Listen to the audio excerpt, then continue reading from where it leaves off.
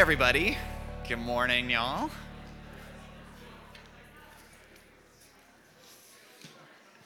Good morning, good morning. Would you guys remain standing as we read God's word?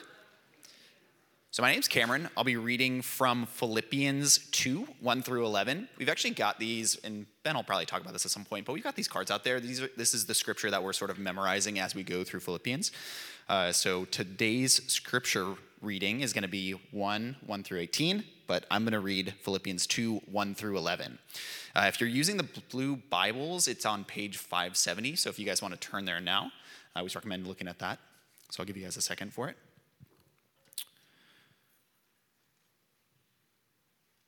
Philippians 2, 1. So if there is any encouragement in Christ, any comfort from love, any participation in the Spirit, any affection and sympathy, complete my job by being of the same mind, having the same love, being in full accord and of one mind. Do nothing from selfish ambition or conceit, but in humility count others more significant than yourselves. Let each of you look not only to his own interests, but also to the interests of others. Have this mind among yourselves, which is yours in Christ Jesus, who, though he was in the form of God, did not count equality with God a thing to be grasped, but emptied himself by taking the form of a servant, being born in the likeness of men, and being found in human form. He humbled himself by becoming obedient to the point of death, even death on a cross. Therefore, God has highly exalted him and bestowed on him the name that is above every name, so that at the name of Jesus every knee should bow in heaven and on earth and under the earth, and every tongue confess that Jesus Christ is Lord, to the glory of God the Father. Thank you, guys.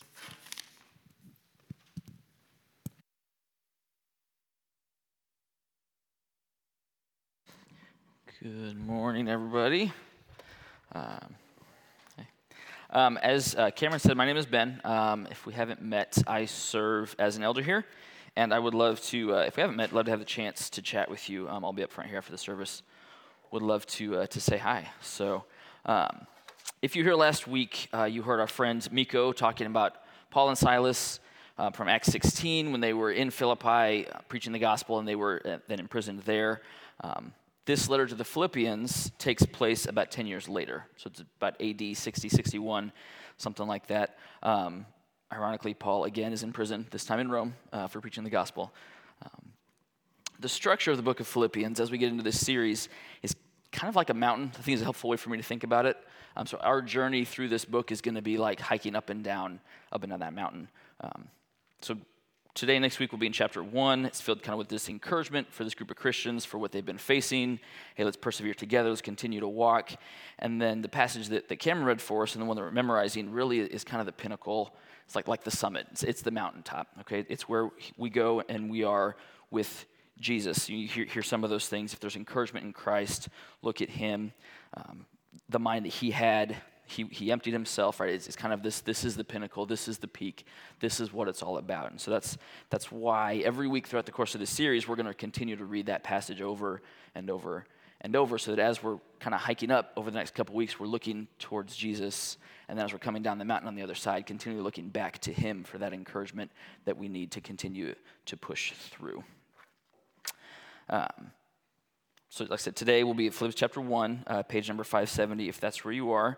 I'm just going to read real quick just the first 2 verses to start, just kind of his opening, his greeting.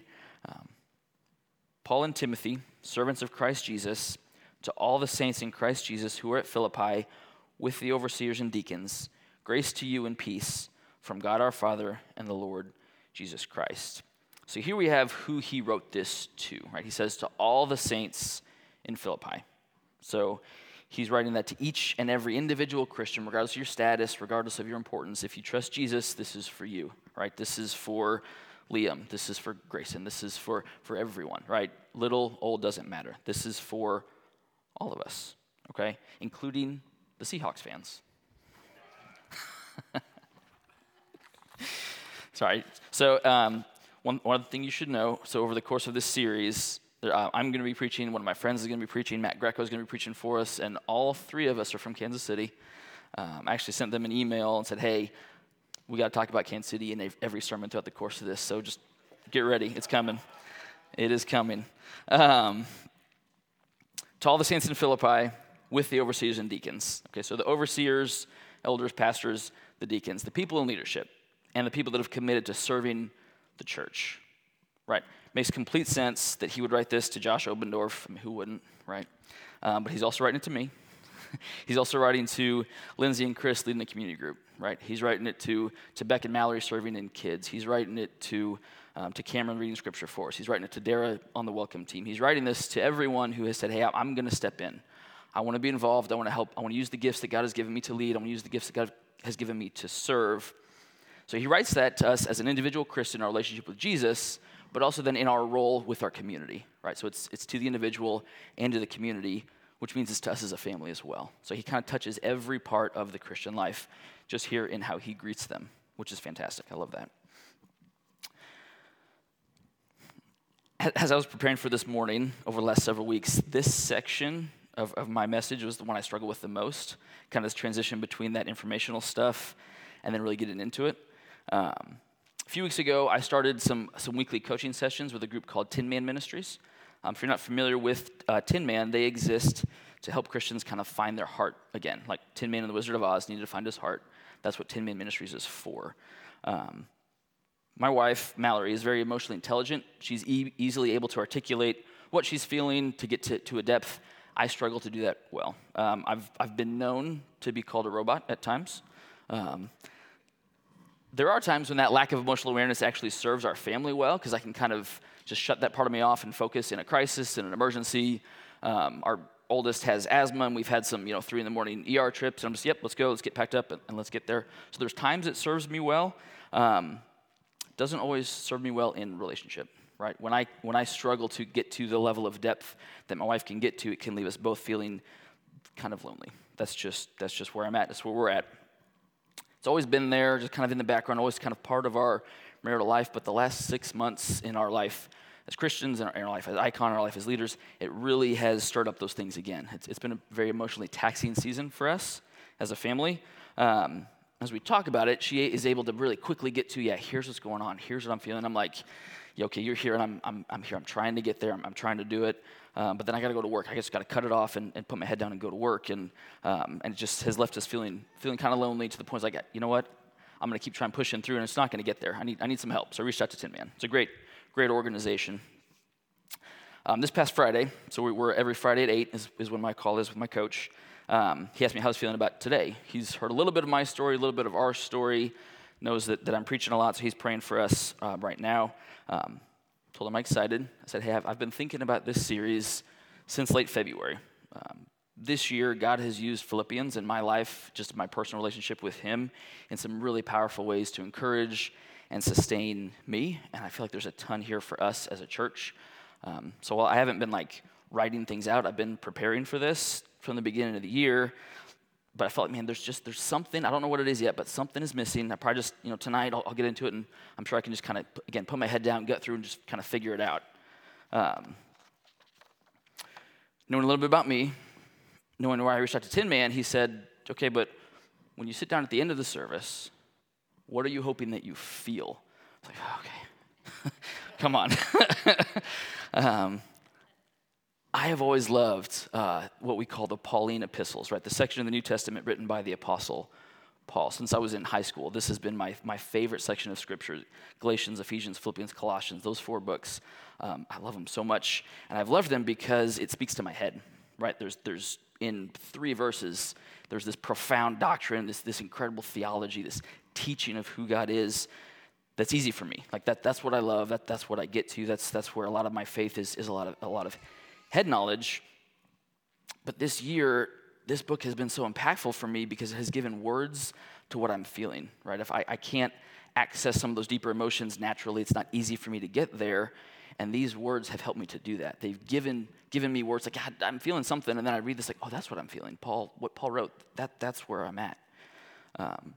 My prep for this morning felt really incomplete because, again, I was trying to communicate what has meant so much to me in my heart intellectually. It's like, here's what the words say. I'm going to say what the words say. But that piece was just missing because, again, that's my natural bent.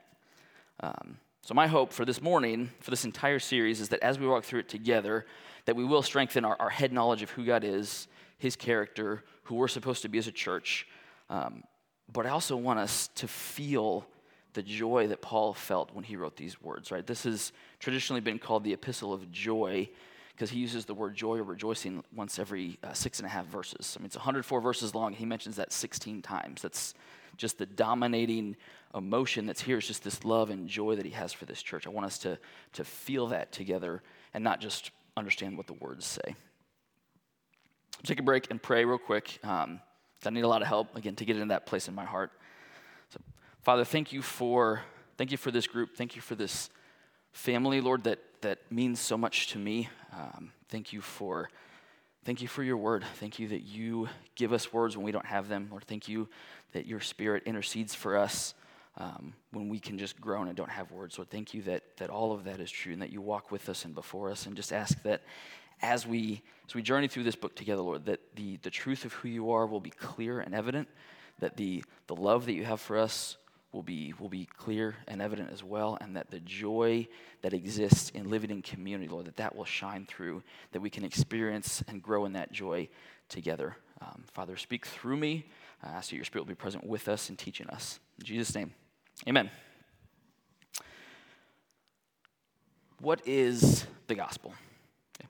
If I asked you to turn to the person next to you, explain what the gospel is, what would you say? The gospel is a word and a phrase that we talk about in church all the time, right? But we don't always take the time to clearly define it. Right? We say that the gospel speaks to what you're feeling. It is the fix for whatever pain that you're in. It's the thing that's missing from your heart, right? We say that we act a certain way because of the gospel in our lives.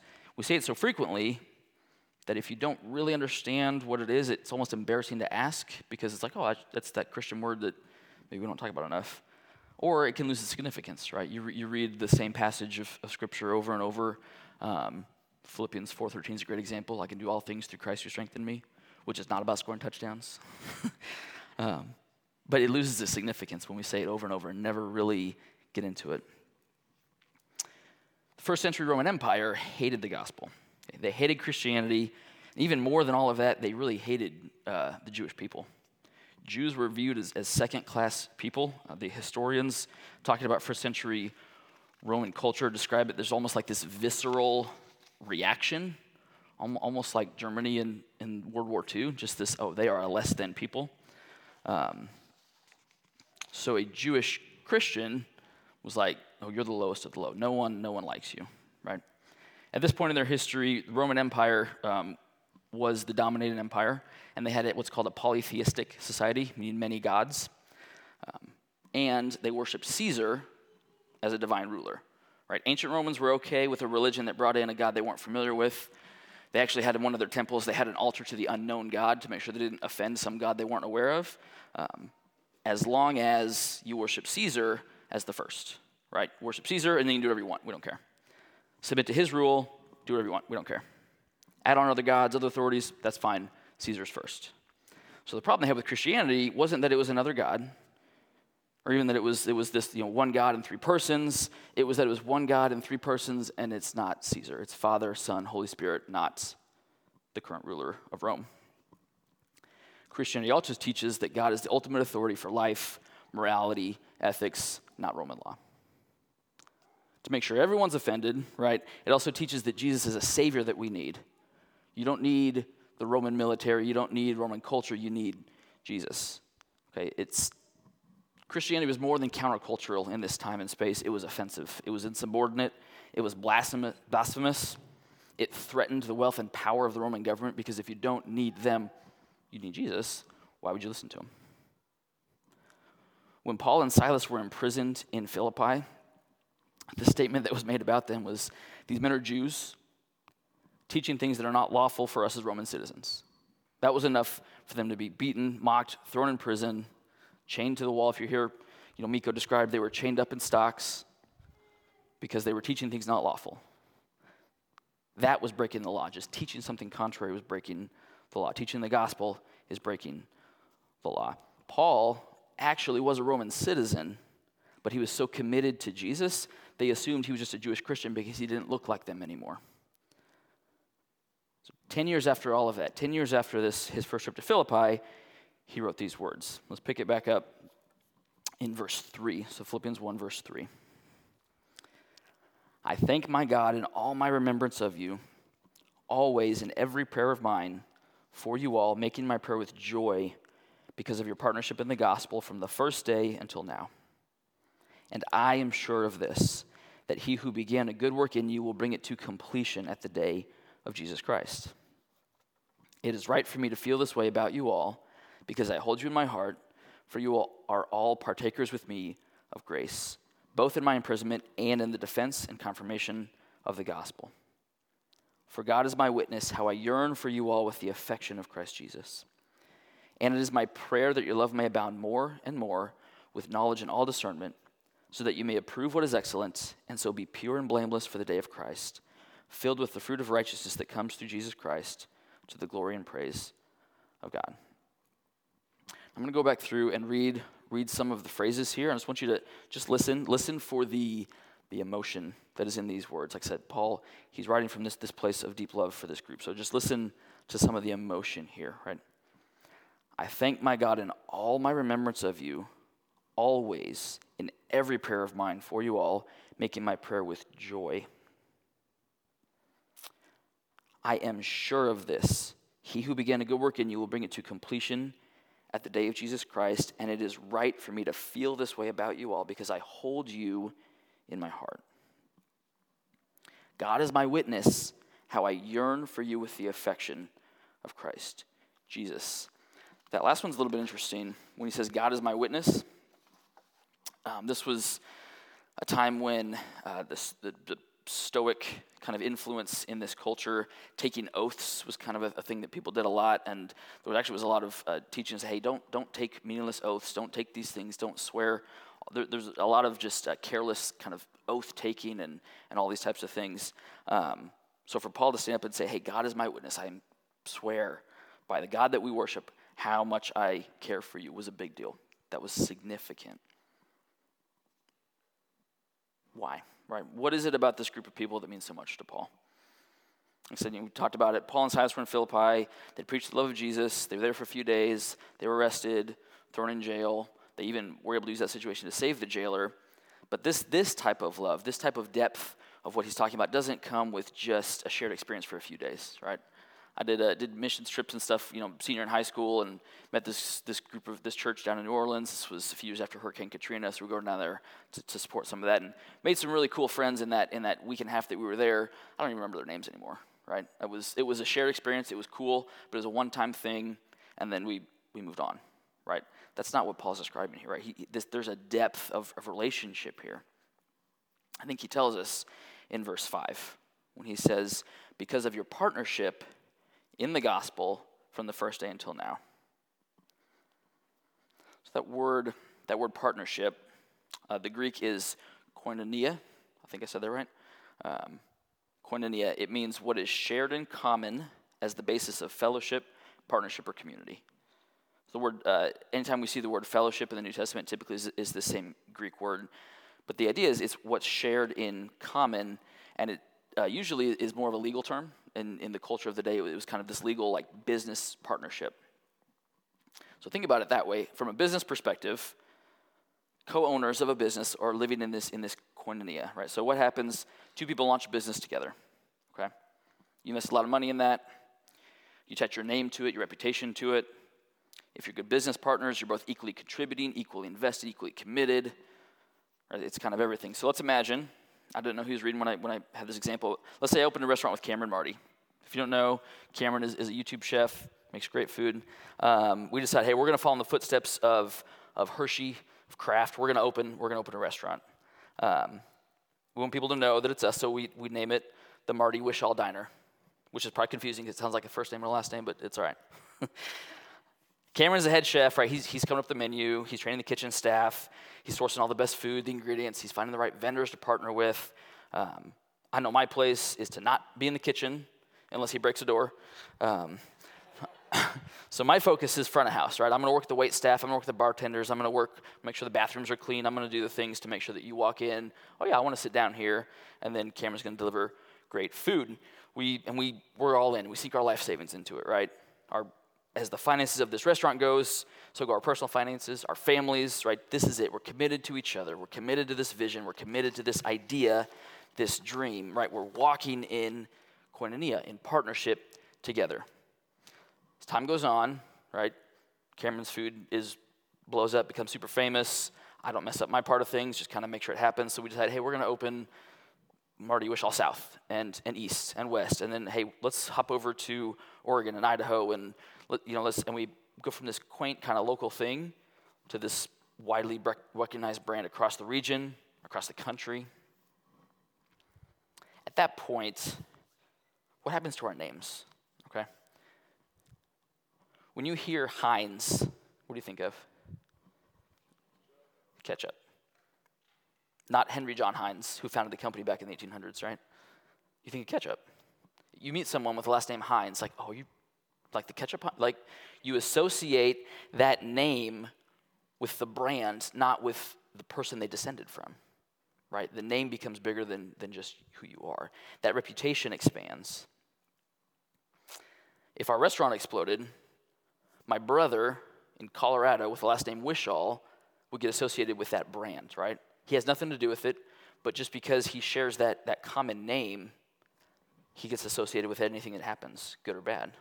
Our siblings, kids, extended family, their lives are altered forever because of this thing that happened to our name. Now what happens if there's a scandal, right? Cameron gives somebody salmonella, right? I lose sight of what's going on and start embezzling money, whatever it is, right? It's on the news. Our names are tarnished forever, right? Our lives are impacted forever. Anyone with the last name Marty or Wishall is now associated with this negative thing that just happened. Nothing they could do about it. It just happened, and now they have to bear that burden. That's just part of it, just because they're connected, right?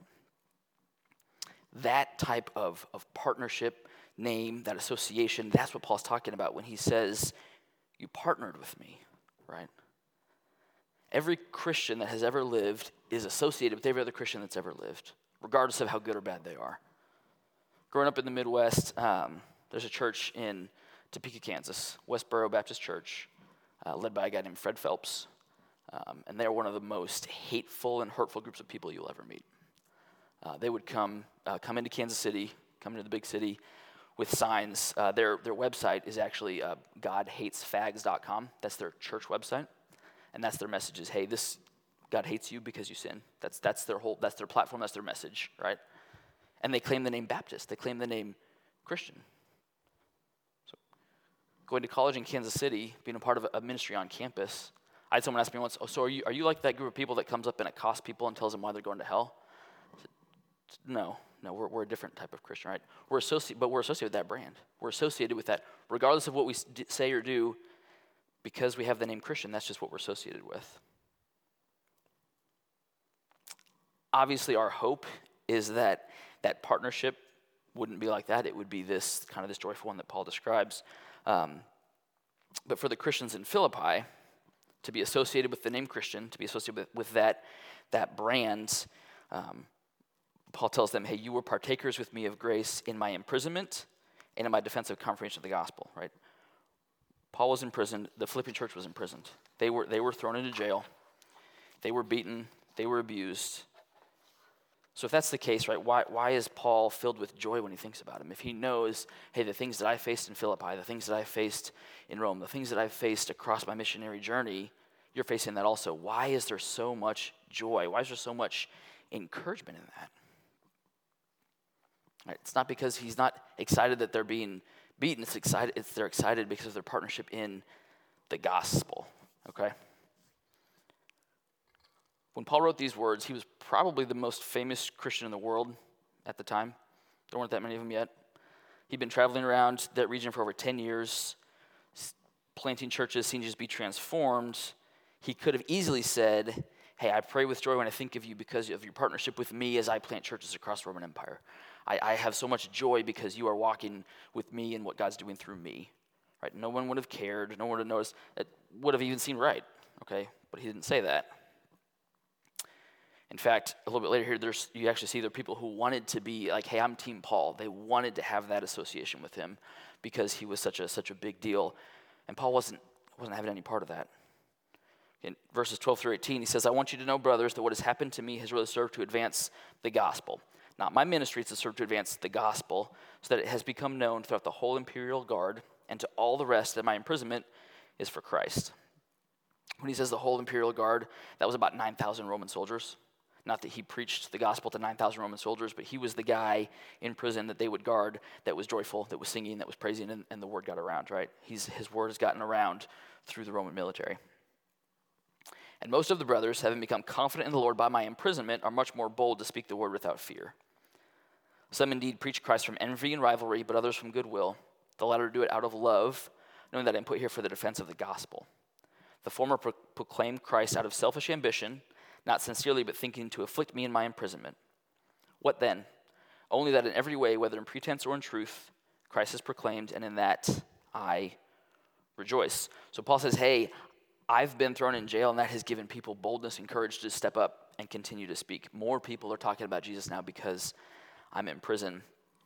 And this is where some of the people here that he's writing to were upset that, yeah, all these other people, they're stealing your thunder, right?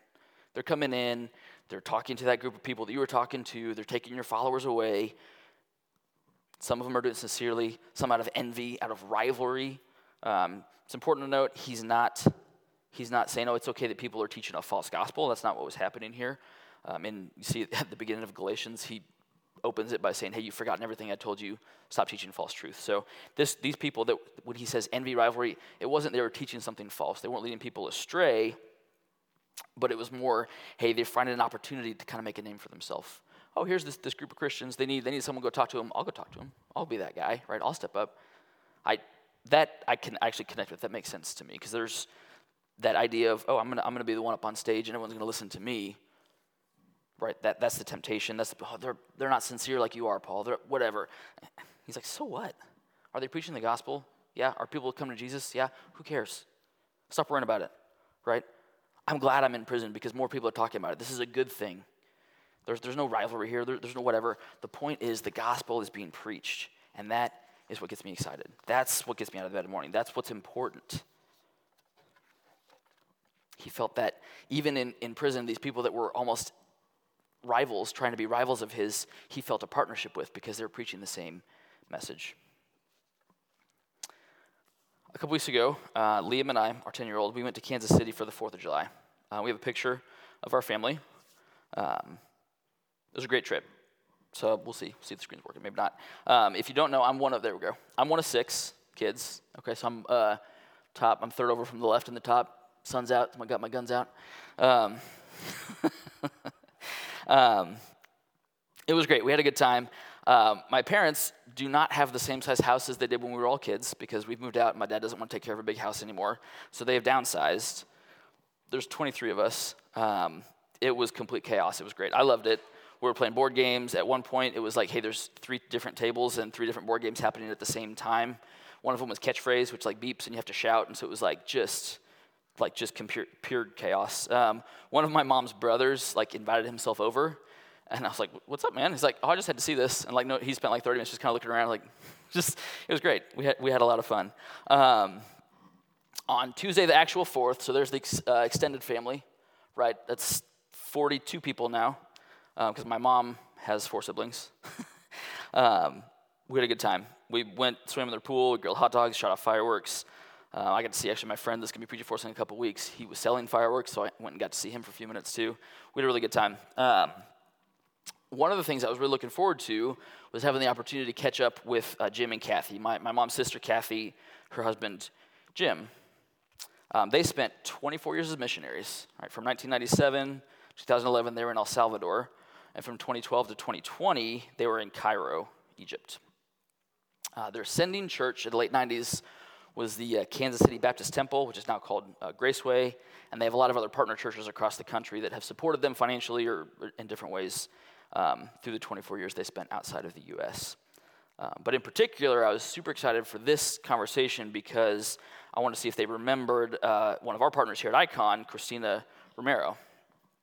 So if you don't know, Christina and I figured out a couple years ago that we went to the same college in Kansas City. Go Kangaroos! That was our mascot. We actually went at the same time, graduated the same year, but never met until we both moved to Seattle. We also, through the course, have figured out that Christina and her family were members at the Kansas City Baptist Temple that sent my aunt and uncle out to El Salvador back in the late 90s. So in the midst of 42 people, I was able to find a few minutes to sit down with Kathy and just have a conversation. As soon as I said the name Romero, she listed off Christina's parents, her aunt and uncle, and just rattled off all these facts about them. She was just so excited. It was really fun to kind of see and hear her talk about it. And in particular, she talked about Christina's uncle, John, who is now a pastor in Santa Fe, New Mexico. So he was in Kansas City originally, moved back home to New Mexico, planted this church. And when they opened this, when he moved to New Mexico, their church there continued to support my aunt and uncle in their missionary journey across the world. Throughout those years, anytime they were back in the States, Jim and Kathy, obviously they'd come to Kansas City, but they'd also go to some of these other partner churches that had faithfully supported them for so long and just share about their missionary journey, about what God was doing, and what was happening there. But what was so fun about that conversation, what I remember so distinctly, was as soon as I said Romero, my Aunt Kath, she sat up, she lit up, she was so excited. She's like, well, what? It was just this kind of a little bit of a disbelief for her. But then as she talked about him, there was so much joy in her voice. Hearing her share about these friends that had supported them in their calling to preach the gospel across the world year after year after year, how faithfully they prayed for them, how faithfully they supported them financially. When she thought about their partnership in the gospel, she was filled with so much joy from the first day they went out in 1997 until now. As we continued to talk, I told her, Christina and I have been at Icon together now for a few years. She's helping lead our community group. Christina and my wife Mallory have been regularly meeting, along with a couple others, to study the Bible on a regular basis. Again, the more I shared, the more joy I could just see in her face and hear from her. And the more joy that I felt from her, the more joy I started to experience through what she was sharing. Right? I shared in her joy because of, it was this really neat experience. And God's so cool, right? So 24 years of their life, my aunt and uncle devoted 24 years of their life, and Christina's aunt and uncle supported them financially. Right? Jim and Kathy, they came back in 2020. They came back from Egypt. It was right around that same time that Christina and I started to figure out that we were from the same place and started to walk together in community. Right? This has become this family legacy. Right? My family and Christina's family have been walking together for the gospel from 1997. It's been passed on to a second generation now. I mean, how amazing is that? Or how cool is that the gospel of Christ can connect generations, it can connect people, it can connect families literally around the world. Christina and I never met in Kansas City. It took us moving 2,000 miles away, but we're continuing to walk together for the sake of the gospel. There's so much joy in that, just that shared passion and commitment to Jesus, right? Can you feel that with me? The reason that Paul tells the Philippians about the joy he has isn't just to tell them something nice, right? He wants to tell them that story. He wants to paint the picture of who God is, of how he provides, how he's weaving our lives together across time and space so that they can share in that joy as well, so that they can feel, oh, this is why you're so sold out for that. I want that also, right? I hear that joy and that passion from you. I want that joy too, right?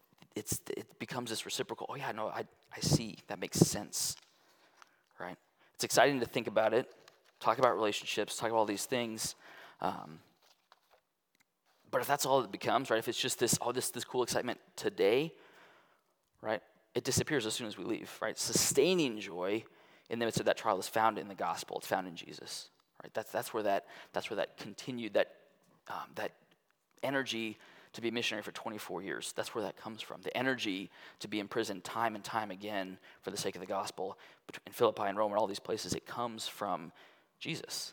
It has to be about Jesus. If it becomes about us, if it becomes about this cool family relationship, then as soon as that ends, then the joy's gone because it's temporary. It's not found in anything bigger. It's not found in anything permanent.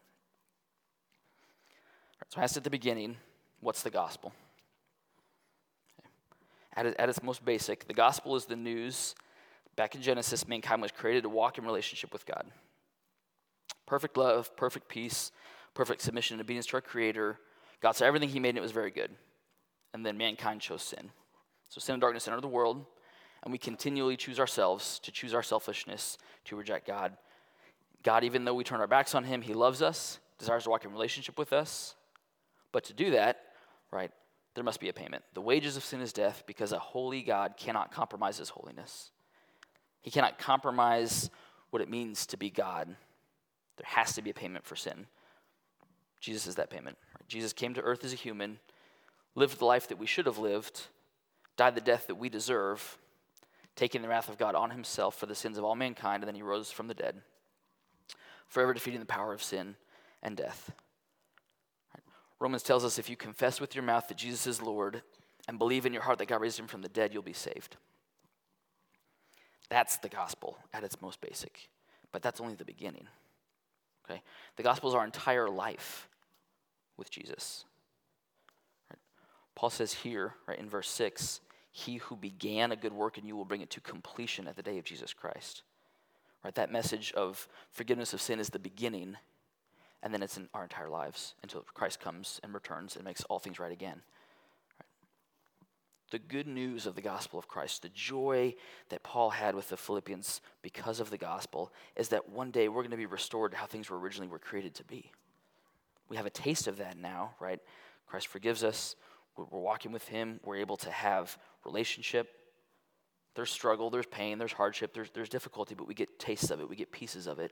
And the more committed we are to Jesus, the more committed we are to that, the more of him that we get, the more that we taste, the more that we feel, the more of that final joy that is coming, the more we experience today. And that's the joy that Paul's writing about here.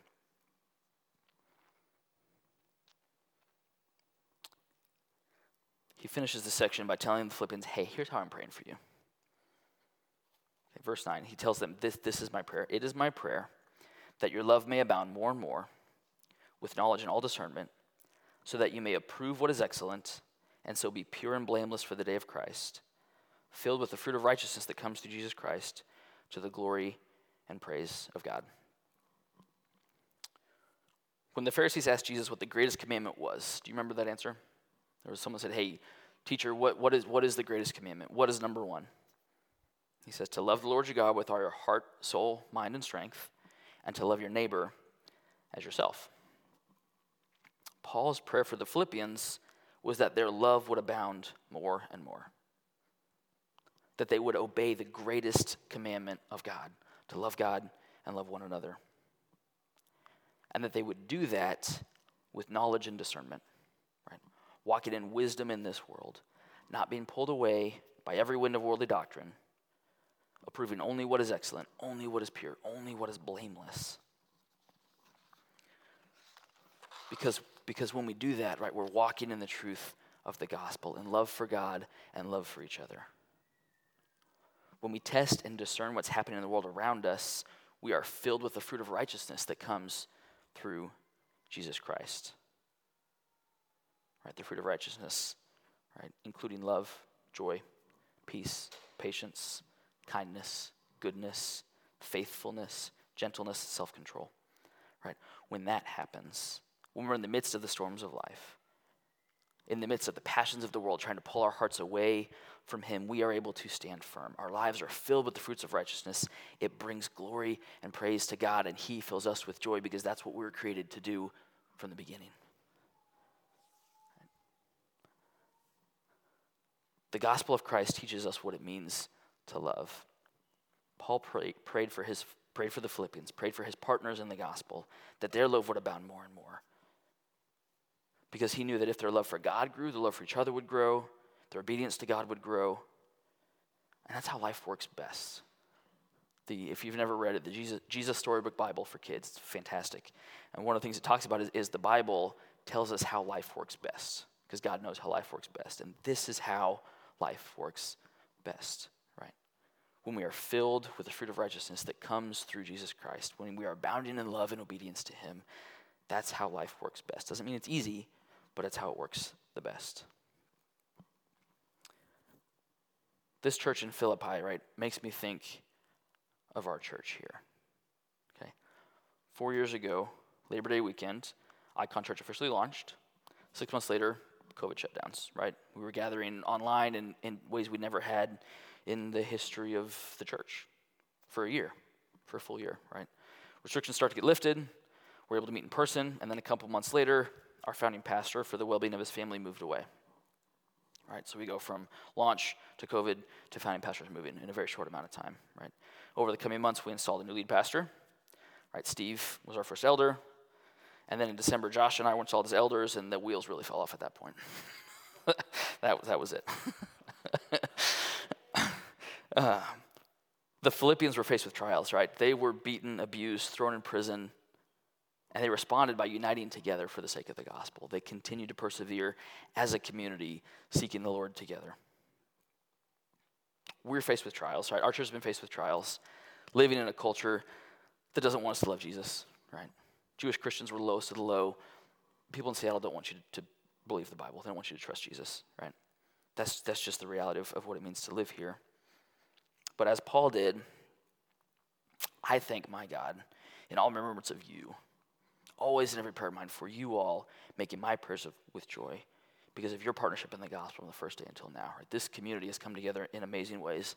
And that's when I said these words, these have given words to what I feel, that's why. Because we're still here. We're still doing this. We're still pushing together, seeking him together. And there is so much joy to be found in community pursuing Jesus for the sake of the gospel. And I am sure of this. I am sure of this, that he who began a good work in you, began a good work in us, will bring it to completion at the day of Jesus Christ. Right? This is the joy that Paul had, that I have. This joy that's available to us, to you, to be devoted to Jesus. Even before you confessed and believed, he was beginning a good work in you, and he's going to finish it. He said, I am sure of this. He's going to finish it. At the beginning of time, when God created the world, he looked at it and said, hey, it is very good. That day is coming again. And that's why we celebrate communion every week, right? Because the way that how we were created to be is coming again, but we get to taste it today also, right? There's a joy, there's a love, there's a peace that can happen when we seek Jesus, when we believe the gospel, made possible by his sacrifice on the cross. It's the only way it's possible for us now. That's what we remember with communion. That's what we're remembering with communion today is the body of Christ broken, the blood of Christ shed, so that you and I can experience the joy of living in relationship with our Father today. I'm going to pray. And then as you feel led, come forward, receive communion. We'll continue to worship together.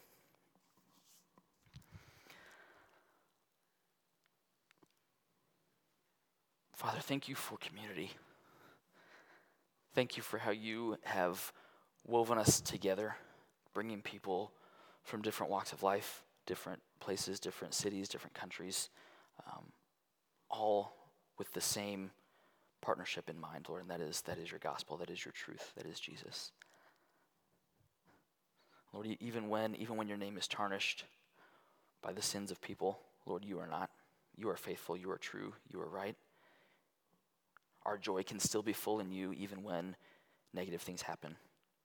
Lord, I'm so thankful for this group of believers, Lord, this family that you have used to encourage me so much this year.